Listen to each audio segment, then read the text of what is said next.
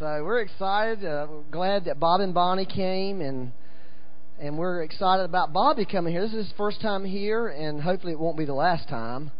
But if he'll come back, we'll let him. We'd love you to come back. But I wanted to share that I'm not going to tell you the first time I ever met Bobby, because he wouldn't want y'all to know what he was doing, that I was doing too, that he got caught doing. I didn't. Okay? But after that, we were hearing about this prophet that was coming. Okay? And we were like, wow, this prophet, they kept talking about this guy, Bobby Connors. This was down in Pineville at Morning Star when they first started in Charlotte back in the early 90s. And we kept hearing about this prophet that's going to be there. And so we come that night to hear this prophet, and it was Bobby. We thought, what? He's the prophet? We know about him. But we were excited that he's here. But he's really has a tremendous prophetic gifting. Like I shared earlier, that he gave me 2 words back in the early 90s, and they were both just came true.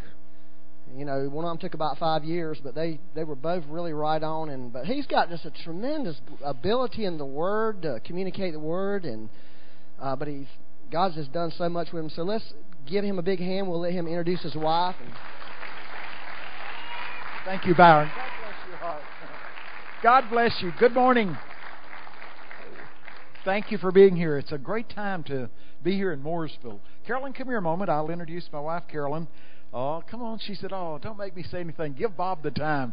So talk to him a little bit. Well, I was just talking with Becky about this beautiful wall mural, and she said that a lady from their church, is she here? That is so awesome. Over 4 years, I think, each one of these that she did, that is one of the most beautiful things I've seen. Talk about labors of love and all the peoples of all the worlds right here. That's beautiful. Well done, thy good and faithful servant. Isn't that wonderful? Every good and every perfect gift comes down from the Father of lights who is in heaven. And God has just anointed all of us to do different things. I cannot draw a straight line, but there's things I can do. But anyway, what a gift that God has bestowed upon all of us. And to use that, we just got to use the gifts that's on our lives. But what a blessing to get to pal around with Bob and Bonnie. Just a highlight of our life to get to spend time with them. They're not only our friends, they're our family. Prayed for us through the years. May of 94, Bob came to our church in Texas, and our life has not been the same since. And our family, and they prayed for our children and grandchildren. Bob's responsible. The Lord used him to help one of our daughter-in-laws conceive and have Brandon Paul Connor. He's 13 now, so they were looking for a name back then, and I said, well, what about Jones Connor? Wouldn't that be classic? Jones Connor. That's a saddle, isn't it? Oh, I know. But anyway, we love you all and praise God for you. And they've got lots of things to say, for sure. So anyway, we just bless them. We bless this fellowship.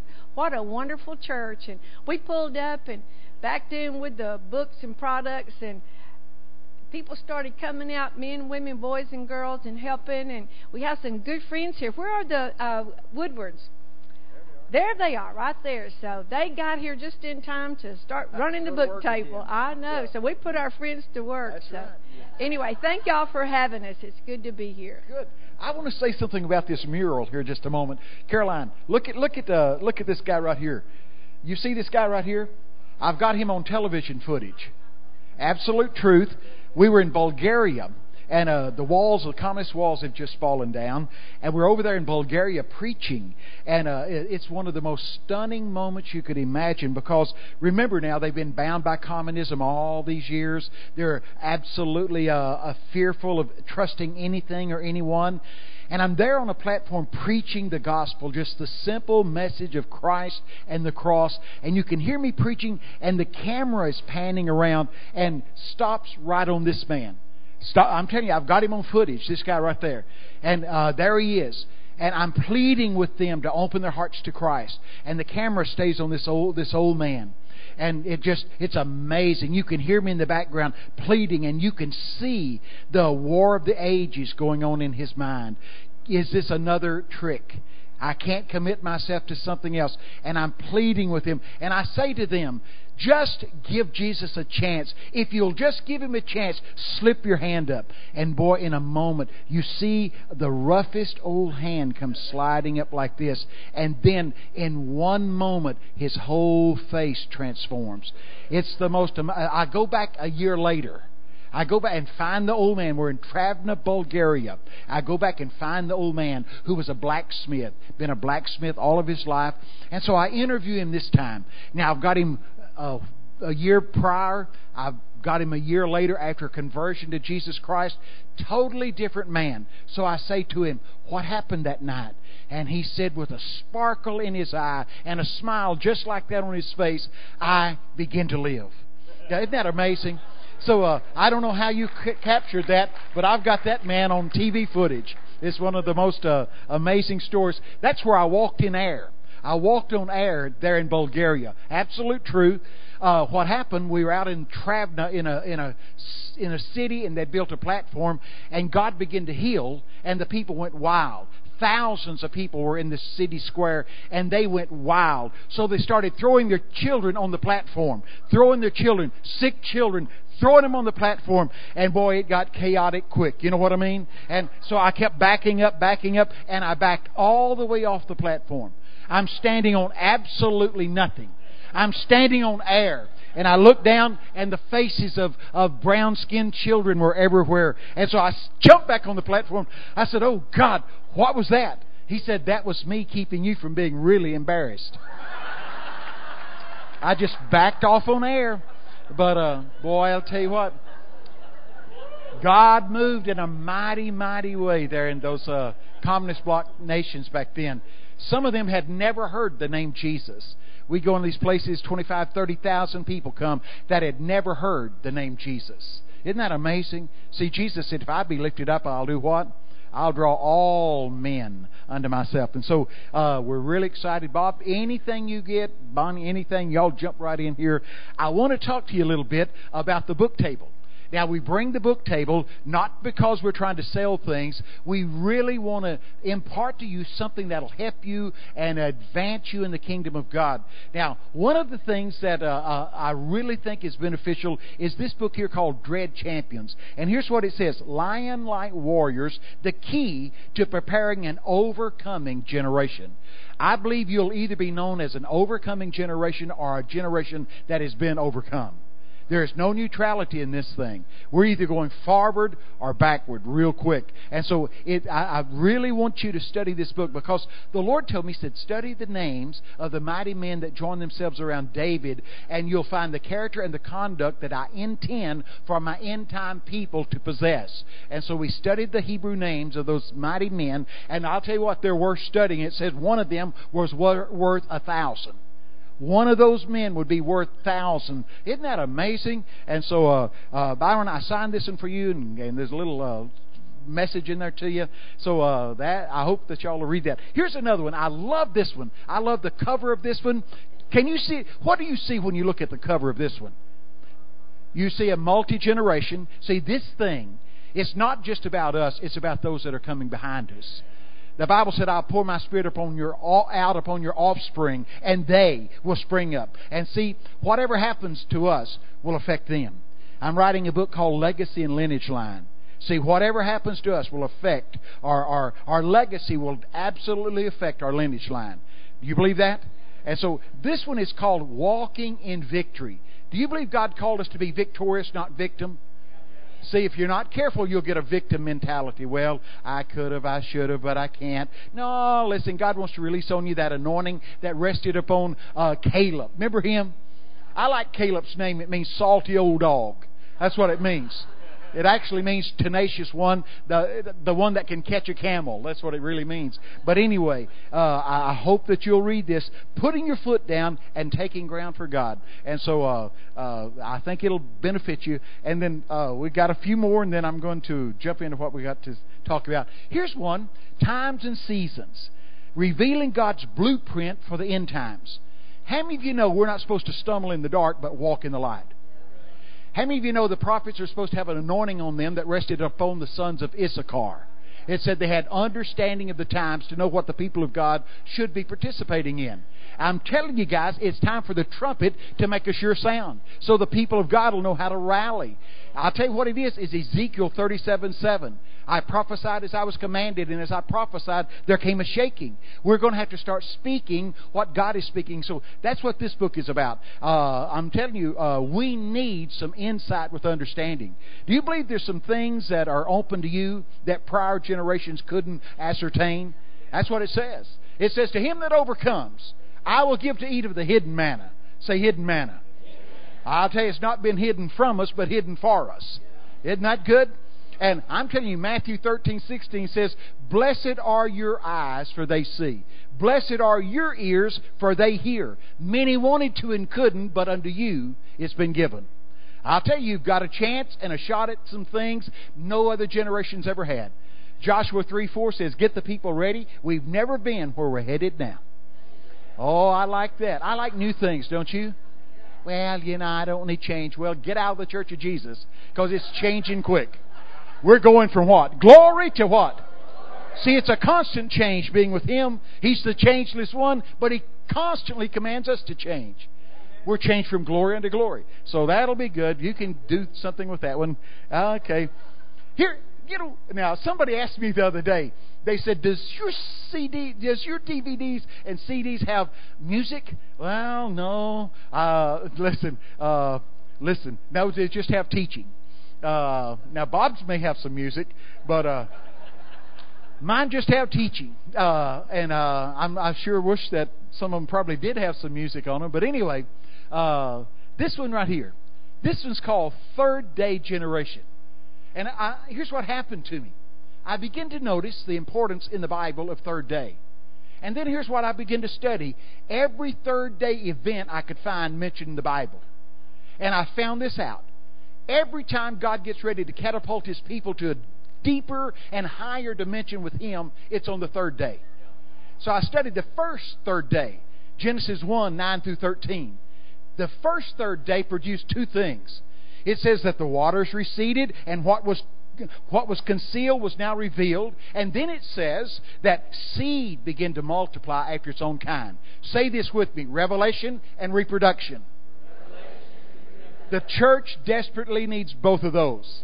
So this teaching is where I went through the whole Bible, depicting and finding out the third day. It was the third day Esther went in to plead for the salvation of the Jews. Third day they crossed the Jordan. Remember that? When it overflowed all of its banks. What day did Jesus arise? Third day. Guys, every time we are a third day generation. You believe that? Say, yes, I do. Yes, I do. Yes, I do. I believe that, don't you? We better shake ourselves. Esther 4:14 said, you're in the kingdom for such a time as this. Joe, I'll give this one to you, okay? You could put some music behind it. That would be good. How you been? You been okay? He said, I'm working on it. Boy, I tell you, aren't you glad? We're never finished till we're finished. It says, I'll be satisfied when I awake in His likeness. That's the only time we can go, whew, finally made it. You know what I mean? That's true. I hope you don't have all of God you intend to get. I'm telling you, listen, do you believe there's more? Yeah, there's more. Yeah, well, I'm perfectly satisfied. Well, I'm not. Paul said, I've not caught what I've been captured for. He said, I'm pushing on, pressing on. See, a lot of people think that the ultimate goal of God is to get them from earth to heaven. If that was the ultimate goal of God, the only two ministries we'd need is evangelist and assassin. Somebody get you converted and then somebody shoot you behind the ear. Boom! You're from earth to heaven. God leaves us here for a process and a purpose, doesn't He? To take over the earth. That's true. Say, take over. Oh, that brings us to our next book. Shepherd's rod. This is the one for 2008. The Lord came to me and said, I'm raising up a kingdom company that's going to rule the visible realm from the invisible realm. And they're going to do it through a dominion demeanor. And they'll do it through a foundation of love. And He said, get the people ready, because the next great move of God coming to the body of Christ is a baptism of genuine Christ-centered love.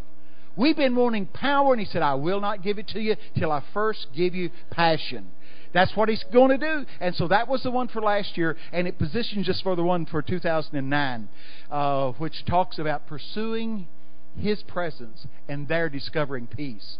It's Isaiah 26:3. God will do what? Keep us in what? Perfect peace when our mind is stayed upon Him. And so I hope that you'll get these shepherd's rods. You know that Bob Jones does shepherd's rods. He's done them for decades. And he and Bonnie's doing them now. I'll tell you, that was wonderful. The book cover and everything about the book really, really was good and anointed. Isn't that something? So that's good. So I hope that y'all get those things, and we'll talk about some stuff later. Carolyn will be out the book table. She'll run you a blue light special, won't you? Y'all remember Kmart and all those guys have blue light specials? Oh man! Now here's what I was thinking about. It's not what I'm going to talk about yet, but May 2007, I was over in Singapore, and I was having a very restless night. And the Lord said, "Get up." I said, "I'm already up." He said, "Get up." So I got up. And He said, take your Bible. This is the Bible I had with me then. And so He said, take your Bible, and I want you to turn to a passage of Scripture and write something beside it. So I turned to the passage of Scripture, and here's what I wrote. The theme for 2009 will be Psalms 27. I'm absolutely sure God was preparing us for what we're about to face right now. So He had me to write in May of 2007 to get up and write in this Bible the theme, the whole emphasis for guidance and understanding in 2009 will be found in Psalms 27. Listen to what it says. And then I wrote this little phrase right by it. Here's the first phrase. The Lord is my light. And so here's what I wrote. The Lord is. See, now that's what we need to understand. He is what? A very present help in the time of trouble. He is my light and my salvation. He is my shepherd. See, what you and I are going to have to do is focus on Him, not the circumstances around about us. If we begin to focus upon the CNN News, NBC News, CBS News, Wall Street News, we'll lose heart. I'm telling you, you're already seeing people kill themselves. It's a tragic thing when a man lost his job, walked into his house, took a revolver, shot his 5 or 6 children, shot his wife, and then shot himself. See, somebody didn't tell him the Lord is. The Lord is. He is a very present help. He is higher than any situation. Lead me to the rock that's what? Higher. And so here I just want to read a couple of phrases out of Psalms 27, okay? The Lord is my light and my salvation. Of whom shall I fear or dread? The Lord is the refuge and stronghold of my life. Of whom shall I be afraid? When the wicked, even my enemies and my foes, come up to eat up my flesh, they stumble and fail. Though a host, an army, should encamp against me, my heart shall not fear. Though war should rise up against me, even then in this will I be confident. One thing have I asked for, one thing have I desired, one thing have I really required, that I may dwell in the house of the Lord. I'm telling you guys, this thing is going to get really focused. Do you believe that?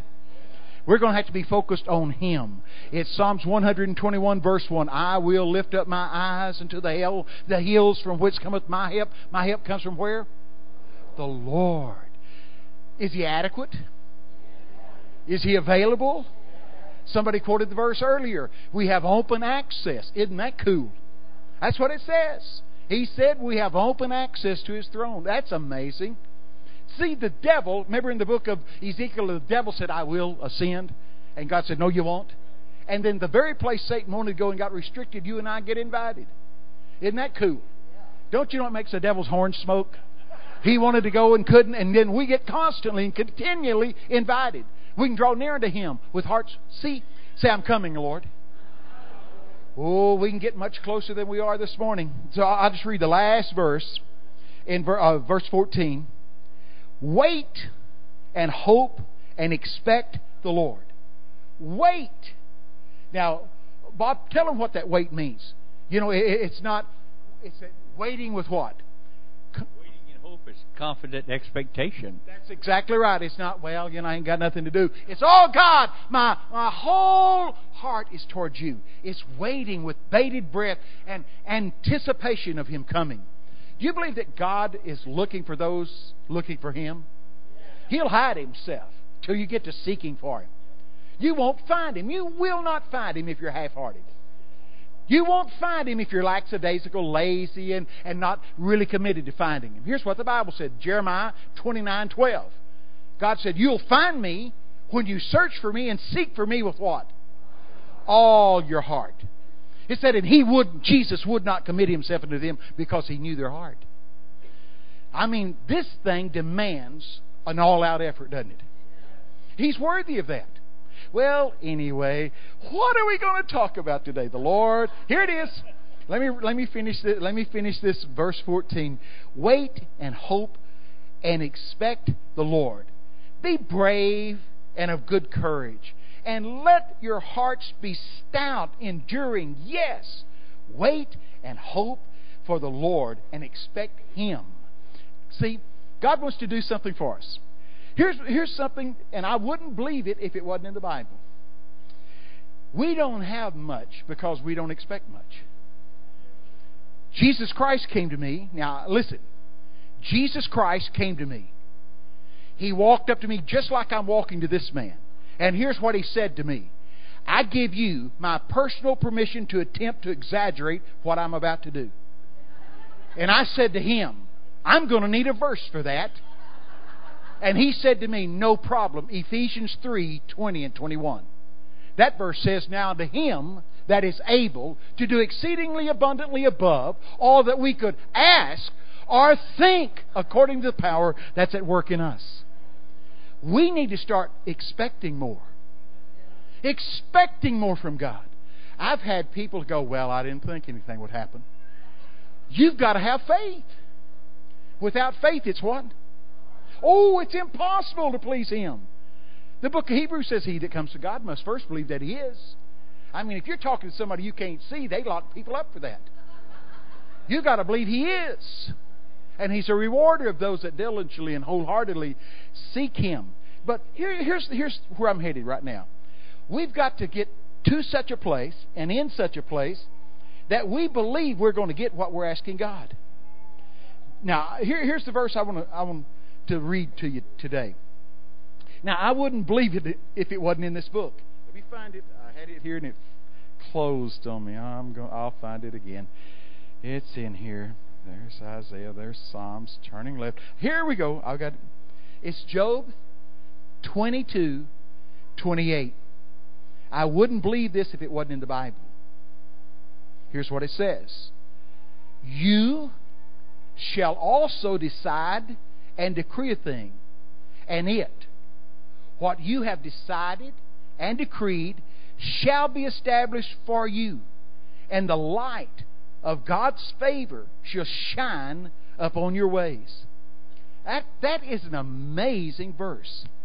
That verse says if I'll make up my mind what I want God to do for me, and I'll voice it before heaven, heaven will be engaged and begin to perform what I've asked Him to do.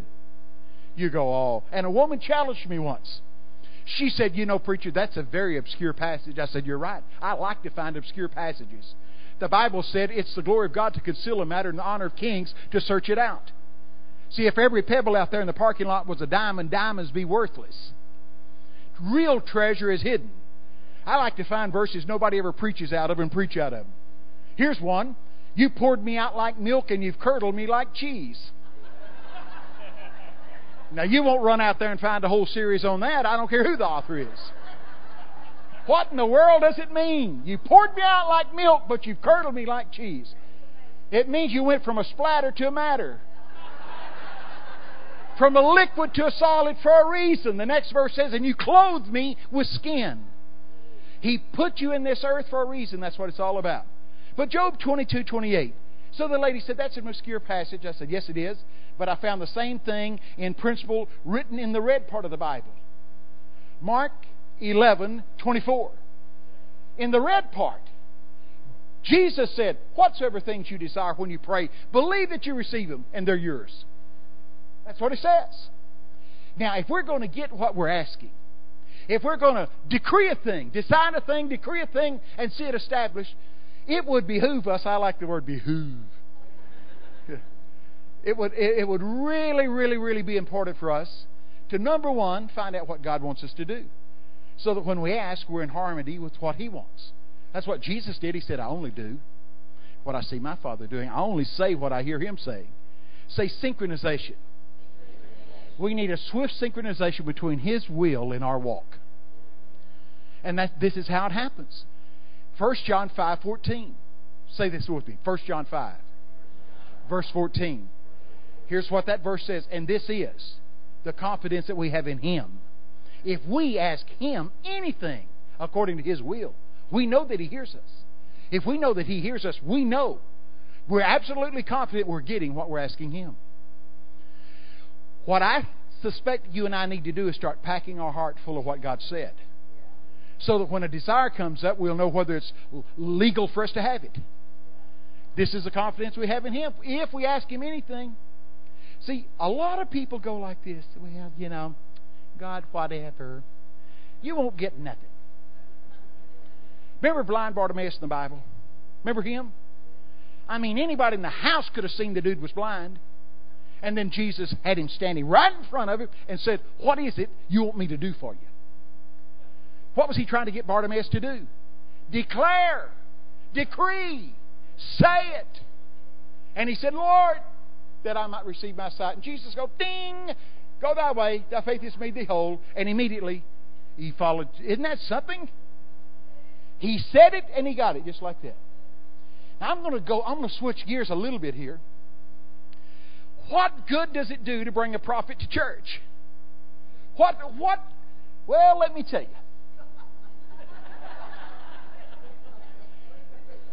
If you're going to track with God, you better become friends with the prophets.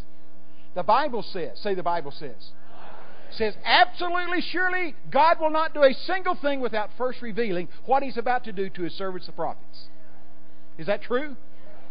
It means absolutely surely God will not do a single thing without first revealing what He's going to do to His servants the prophets. But here's another thing.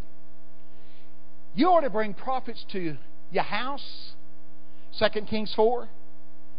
The Shunammite woman perceived this was a mighty man of God that constantly and continually passed by our house. And she said to her husband, aren't you glad somebody had some perception though? The husband was dull as a dog, man. I never have liked that dude in the Bible. I'd like to slap him silly, man. Have you read about him, the Shunammite woman's husband? The boy died. He said, carry him back to his mama.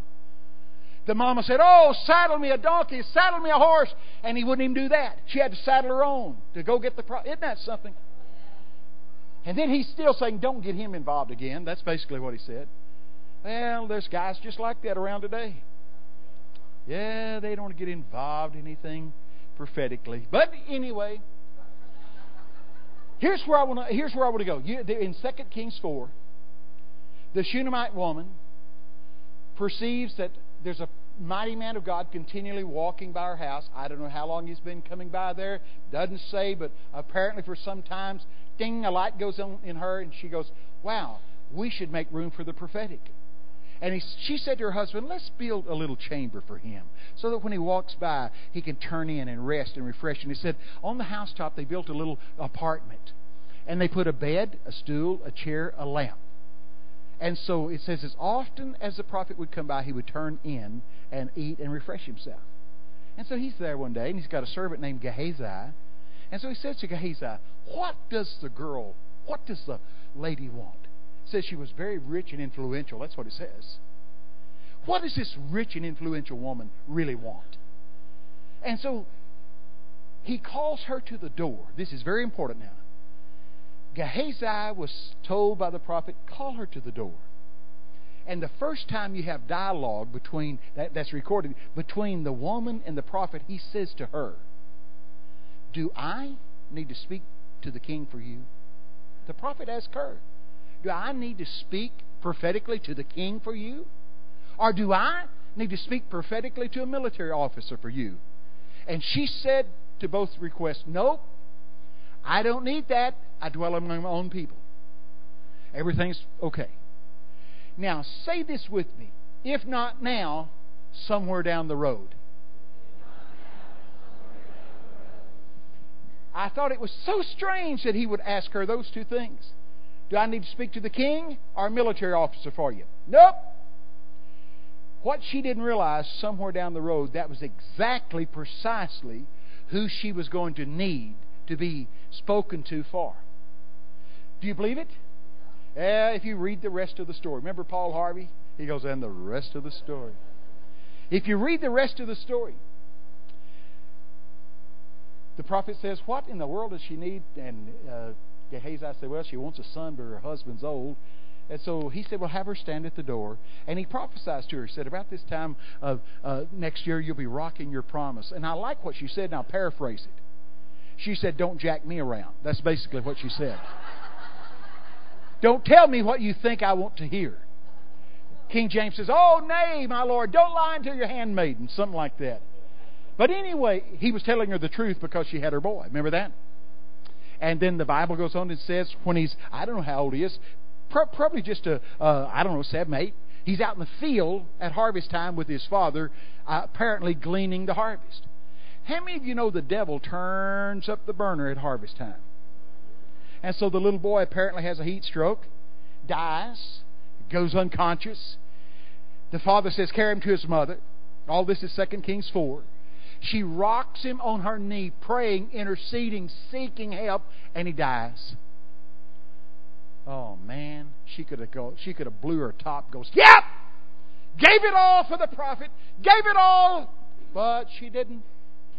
Guess what she does? She takes a little dead boy up the stairs they'd built to the prophet's chamber, lays him on the prophet's bed, and then says to her husband, get me a servant to help me saddle the donkeys. And the husband says, oh, don't get him involved again. That's basically.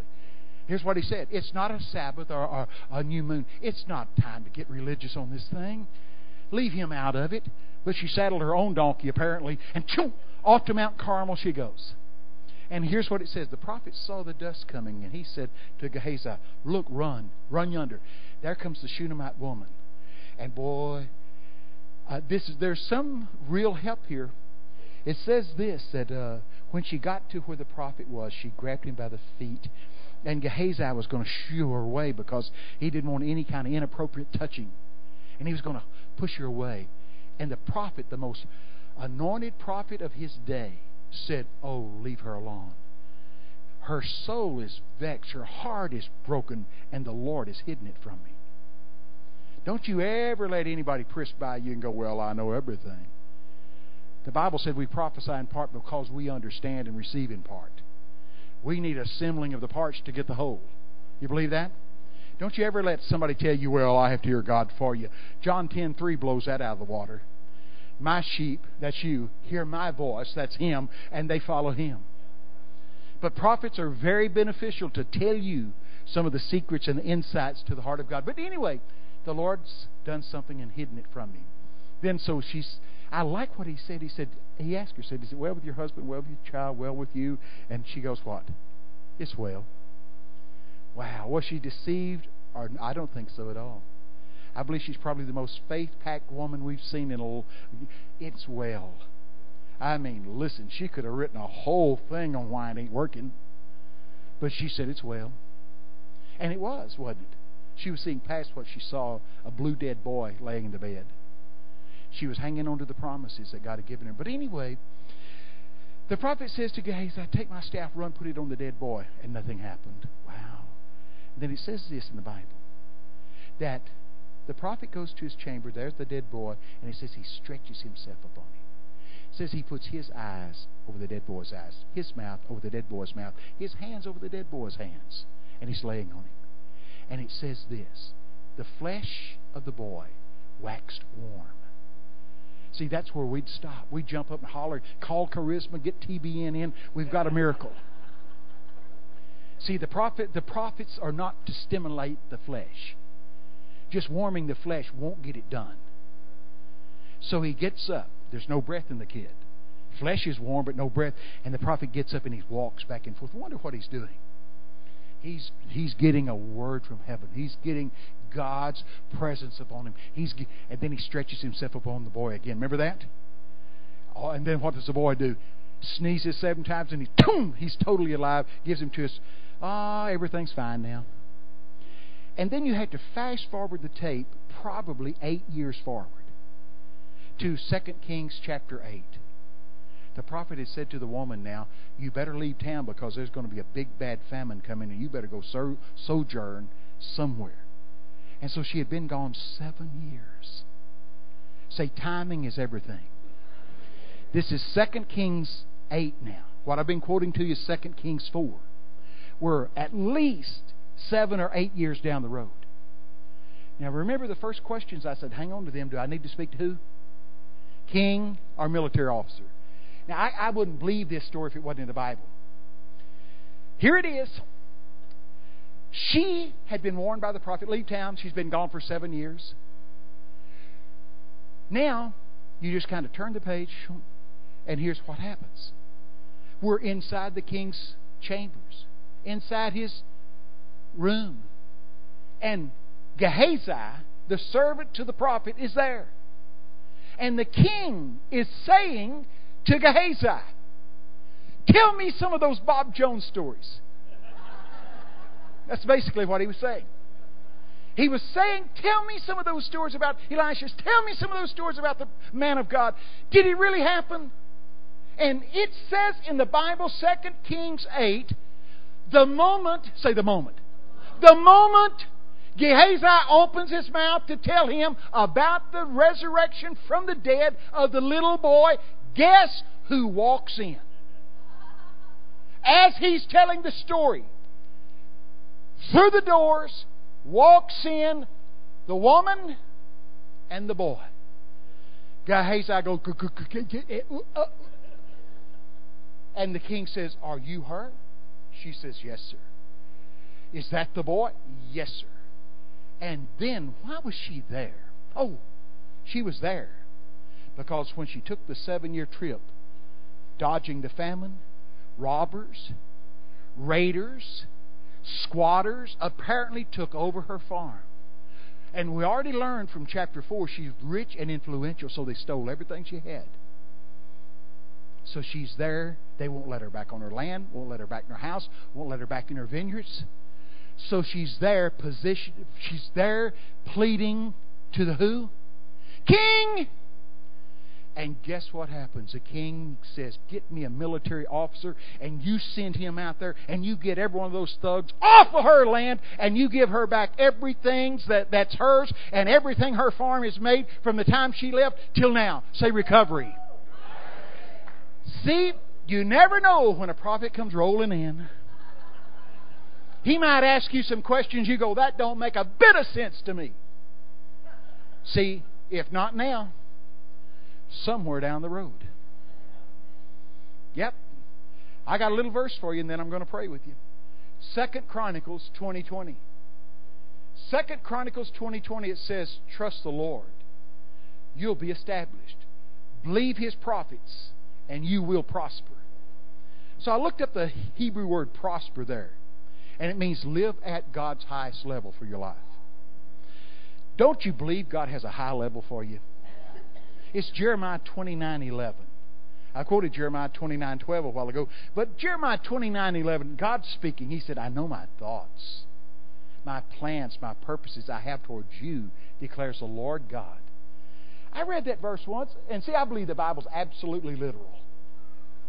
So I stopped right there, Jeremiah 29:11. It says, I know my thoughts I think toward you. So I said, okay, God, you said you thought about me. What do you think about me? And He told me. He told me. I asked Him, what do you think about me? You said you think about me. What do you think about me? And He answered me. See, whatever He thinks about Bobby Conner is exactly what He thinks about you. You know why? He's no respecter of persons. So He answered me, what do you think about me? Here's what He said. You want to know? Here's what He said. I think you are more beautiful than flowers. Remember what Jesus said? Consider Solomon in all of his splendor was not arrayed as one of these. I mean, listen, you can't comprehend what Solomon must have looked like.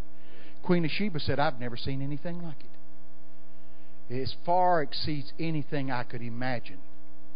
But Jesus said, consider the lilies. Solomon in all of his regalia was done. So I like that part.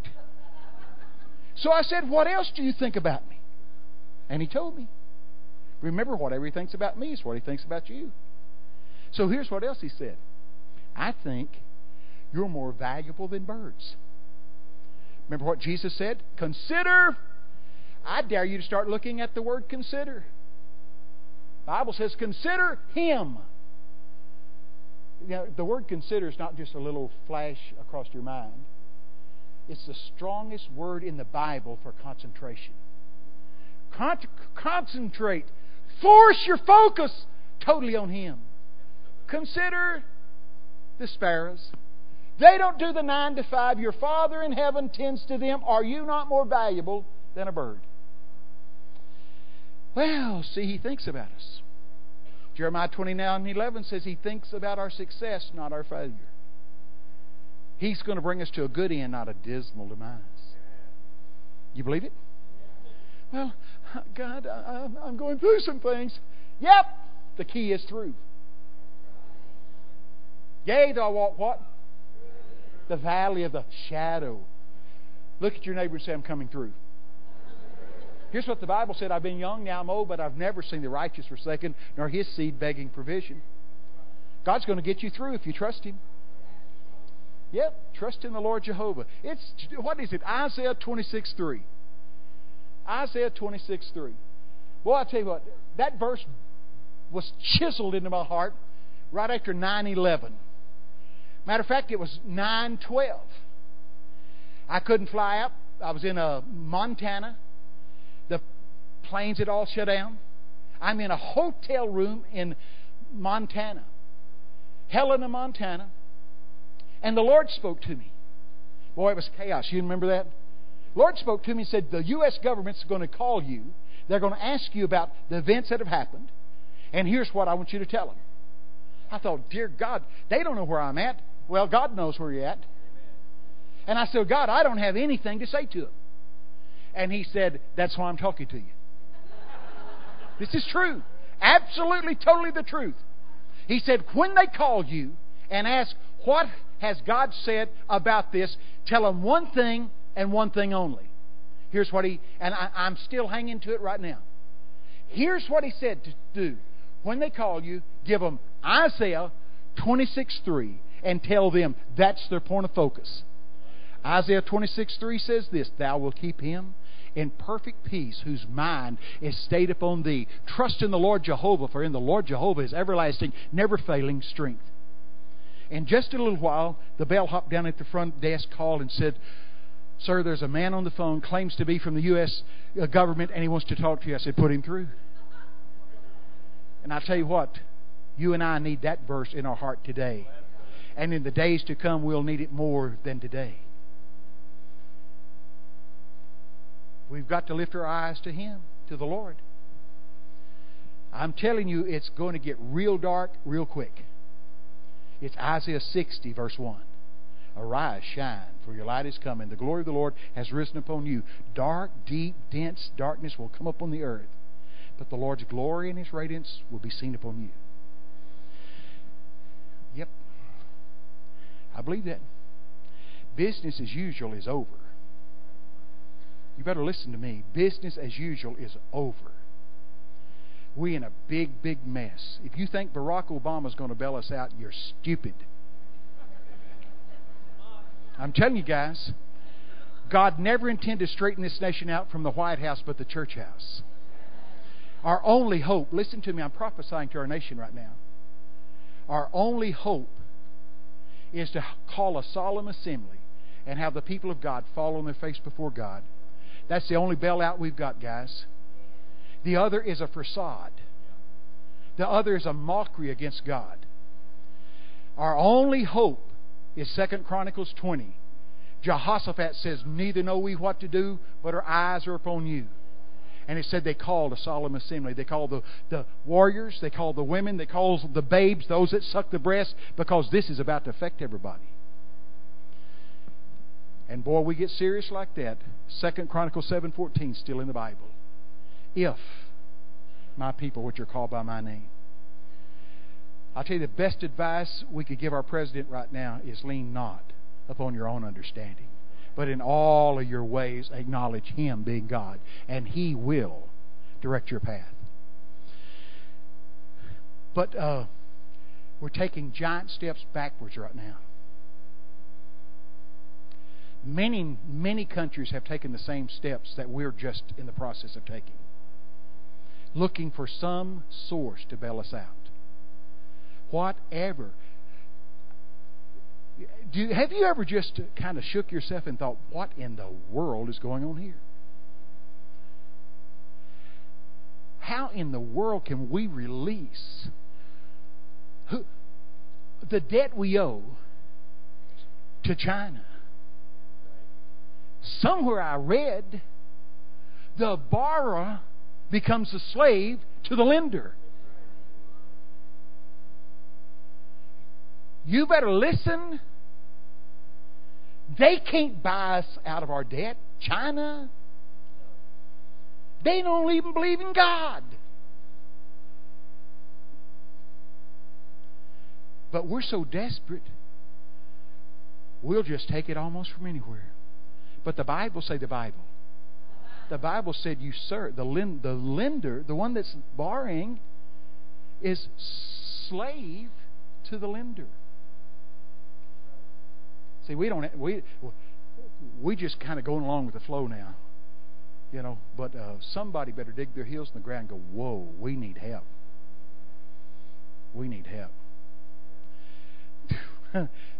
Hey, just to be quite honest with you, it's a way beyond anything we could do. We got to have, our nation will not be delivered from this without divine intervention. Listen to me. Our nation will not be delivered from this without divine intervention. And we won't get His help until we cry out for it in desperation.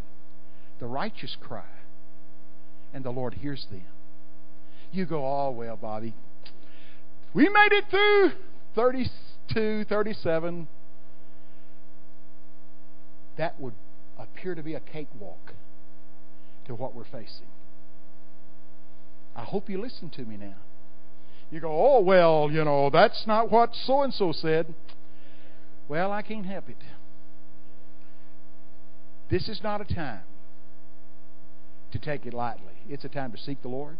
Because we're in the worst situation we've ever been in our whole life. It's true. Any moment now. You want the truth? Or you want me to prophesy you a Hummer and a chicken in every pot and, you know? I'll tell you the truth. You want to hear it? You'll never hear this on Fox, or you'll never hear it on CNN or Wall Street. Any moment now.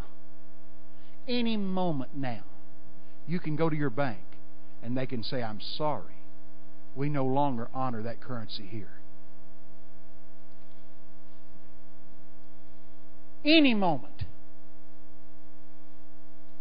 That's how dark the situation is.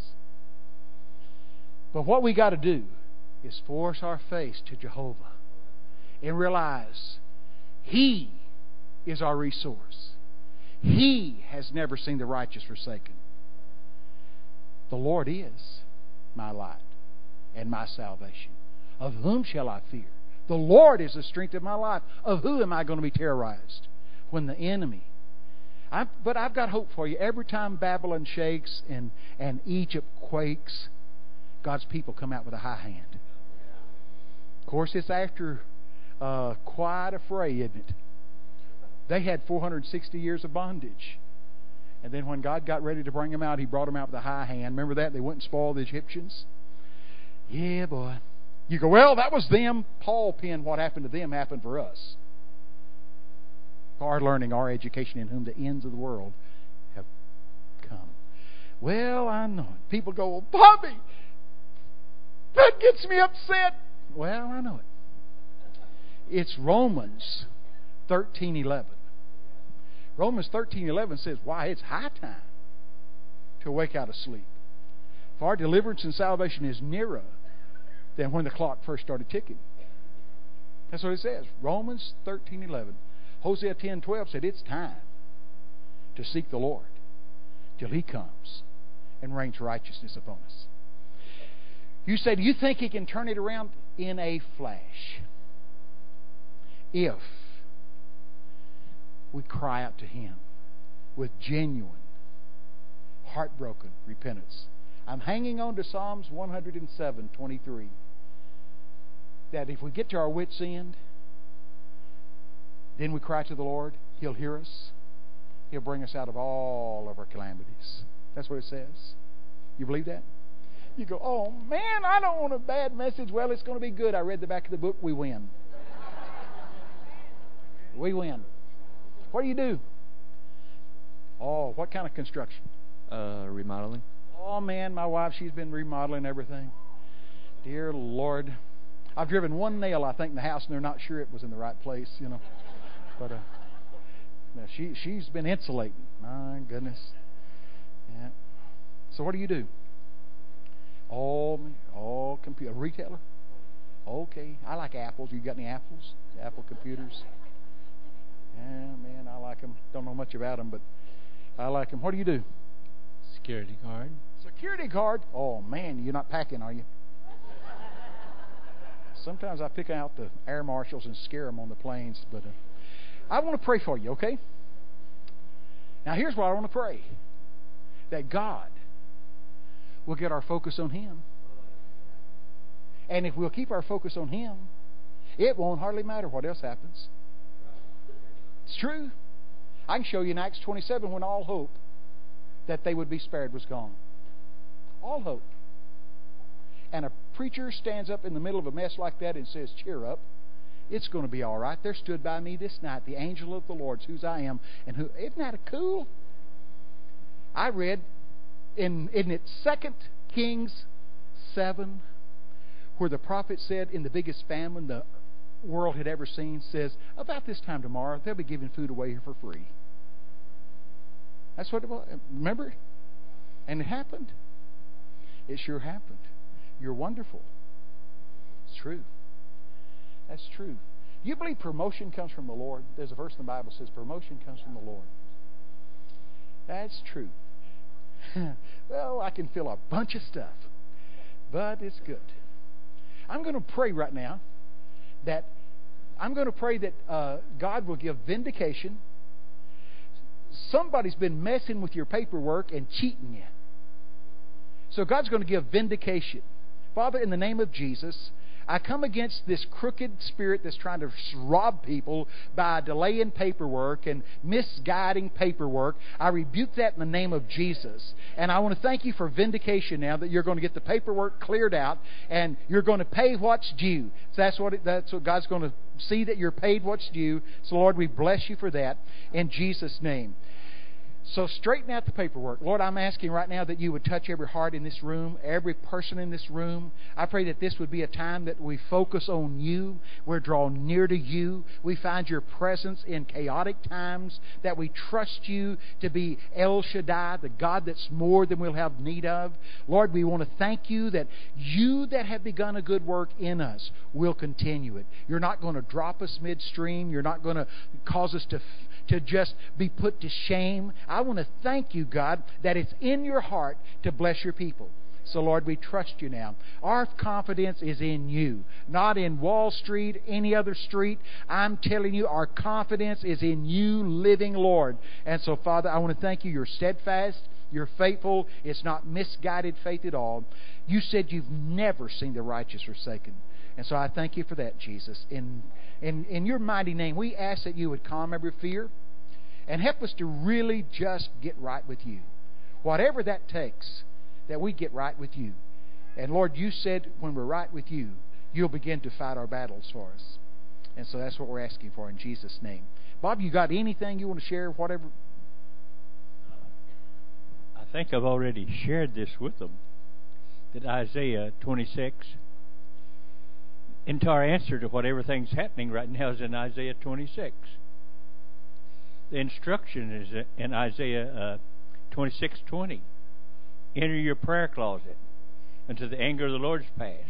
What's he angry about? He's angry about the 21st verse, innocent blood on the land. Another thing he's angry about in there is other masters is ruled over us. He's going to break that off. And this judgment said, when the judgment of the Lord in the land, men learn righteousness, though the wicked prosper, yet will he not turn from his wickedness. So everything that's going on, I think, is literally can be answered in Isaiah 26. Stay in perfect peace. Keep your focus on him. Because one thing that I continually hear is we're going to walk through this thing. In my shepherd rod, it's like whatever you do, don't sit down this year. Because you're going to walk through human waste. And I think that human waste is a lot of the stuff has been wasted in this nation. And the main thing is, don't sit down in it. Don't let it overcome you. Walk through it. In Arkansas, where I came from, there was quicksand in the rivers. And horses drink walking. And you put your foot into quicksand, it begins to sink. So lift your other one up and put it right in the head of you. And pull the one up, it's sinking.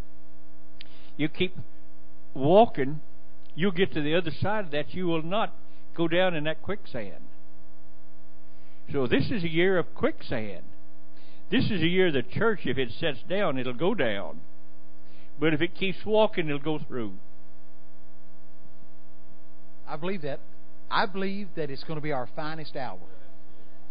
The church. The whole earth. I'm talking about leadership in every spectrum of society are looking for answers. Like I've never seen it like this. I tell you, there's a great hunger and desperation. This is the time to rise and shine. I promise you, if we'll seek the Lord, God will put upon us that wisdom that He put upon Daniel to answer these questions. That wisdom He put upon Solomon. Remember, the Queen of Sheba tested him about his walk and work with the Lord. And it blew her mind. Guys, I want that, don't you? I want that anointing that rested upon Daniel. I was just with a group of prophetic people this week, and my message to them was Daniel 2. The stakes have been higher than ever before. Nebuchadnezzar, the world leaders, have called the prophets and said, you better tell me what God has said to me because I'm troubled in my heart. If you can't do it, here's what He said I'm going to do. I'm going to cut you to pieces into little bitty chunks, and I'm going to strew your body parts out across the roads. Then I'm going to take your family, do the same thing to them, and burn your house down to where it's nothing but a dunghill. I don't think the stakes have ever been higher. He called the soothsayers, the witches, the warlocks, the 900 psychic numbers. All of this is Daniel 2. Daniel 2:2. And they said, King, you must be out of your mind. No man can answer this question. Can I tell you they got that right? No human will answer the situation we're in.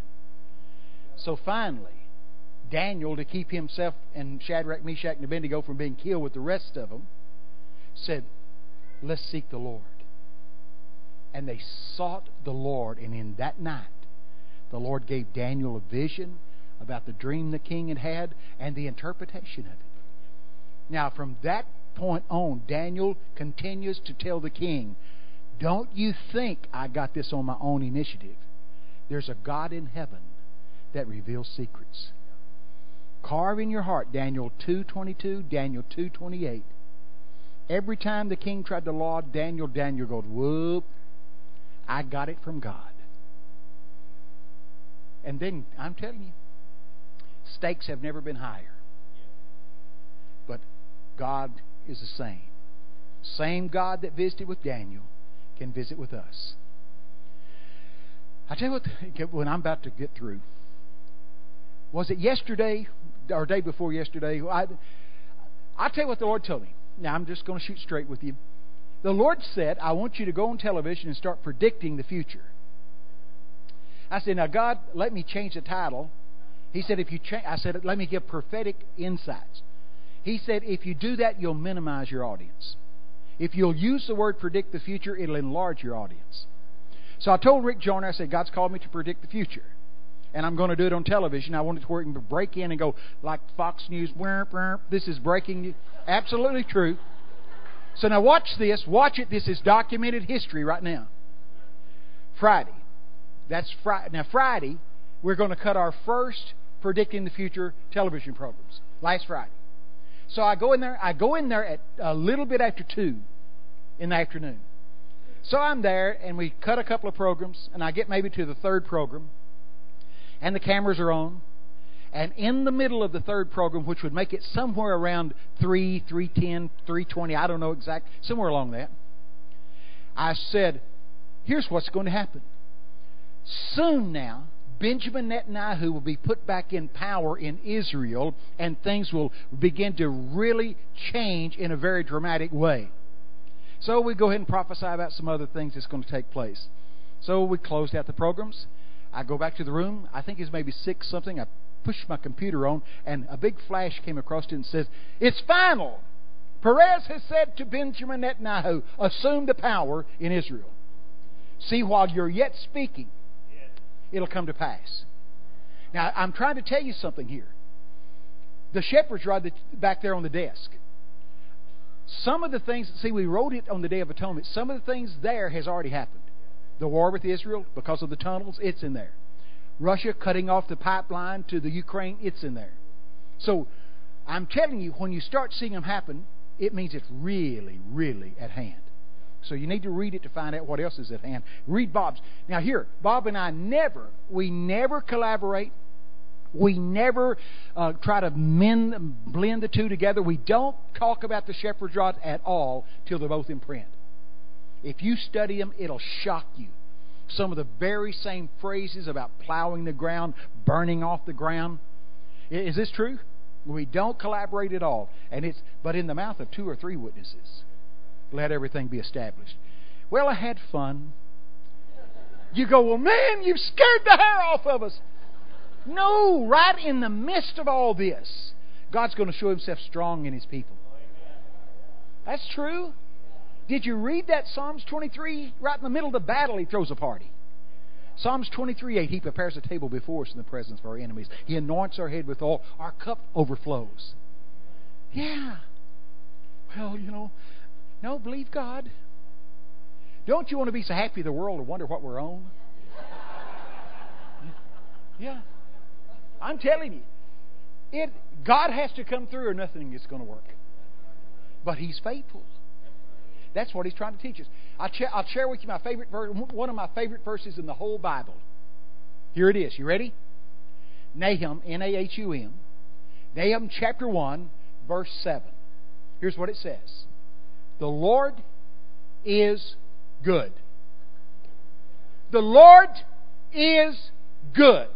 A stronghold in the day of trouble, and He knows those that are trusting in Him. Look at your neighbor and say, the Lord's good. You go, oh, I know that. Well, listen now. What was the first thing the devil ever said to humanity? He did 2 things. He cast a shadow over the intent of God, and the validity of the Word of God. Hath God said. Reason He won't let you. Remember that? Trying to shadow the fact that God is good. God's good. So security guard, He'll get us, man. Yeah. Well, I want to pray for you, okay? Lord, take us from where we are to where You want us to be. Do with us what pleases You. We're the clay. You're the potter. We have no right at all to say, what are You doing? Lord, we want to stay yielded. We want to stay soft and pliable, not brittle and settled. We want to be soft and pliable in Your hands. We know that when You're through forming us, the very image of Jesus will be seen. Lord, we want Him to get the glory due His name. But Lord, I pray that You would show us that our job is to stay yielded, to stay moist and pliable, just ready to be formed in whatever way You see best. Have Your way, King Jesus. Save every lost person in this room. Lord, I pray for those that are struggling for a real identity. Speak to them concerning who they are in You. Have Your way, Jesus. We trust You. We find absolutely no fault with You. In Jesus' name. Pilate got it right when he said, I find what? No fault in Him. Well, that was good. I like this place. I'll come back. That's true. Yeah. You go, you think we'll still be here? Yep. Now, if you're sitting on the bench waiting on the rapture bus, forget it. I'm telling you guys. I hear this from so many. Oh, it's going to get so bad. But right before the devil stomps us out, God will come get some glad morning when this life is over. Hey, that ain't going to be how it happens. I'll tell you when He's coming back for you. When you take dominion and control of what He left you here to run. That's when He's coming back. When you take dominion of this earth. It says it this way, it doth not yet appear what we shall be like, but we know this, that when He, Jesus Christ, shall appear, we shall see Him as He is, and we shall be precisely, exactly like Him. That's here, not there. We won't need to look like Him there. We need to be like Him here. Say dominion. Yeah. Yep, it's ours. He said the heavens of heavens belong to the Lord, but the earth, He's done what? Given into the hands of men. That's right. Psalms 115 verse 16. It's true. Somebody's supposed to be running this thing, and it's us. It's true. You believe it? Here we go, Pastor. Take this thing, do whatever you feel like we ought to do. Wow, that was a download, wasn't it? Hey. What I'd like to do is I would like for us to pray for Bobby and his wife and really bless them and just, encourage them in the Lord. So, y'all come out here. We want to bless you. Thank you for coming. Wow. That was awesome.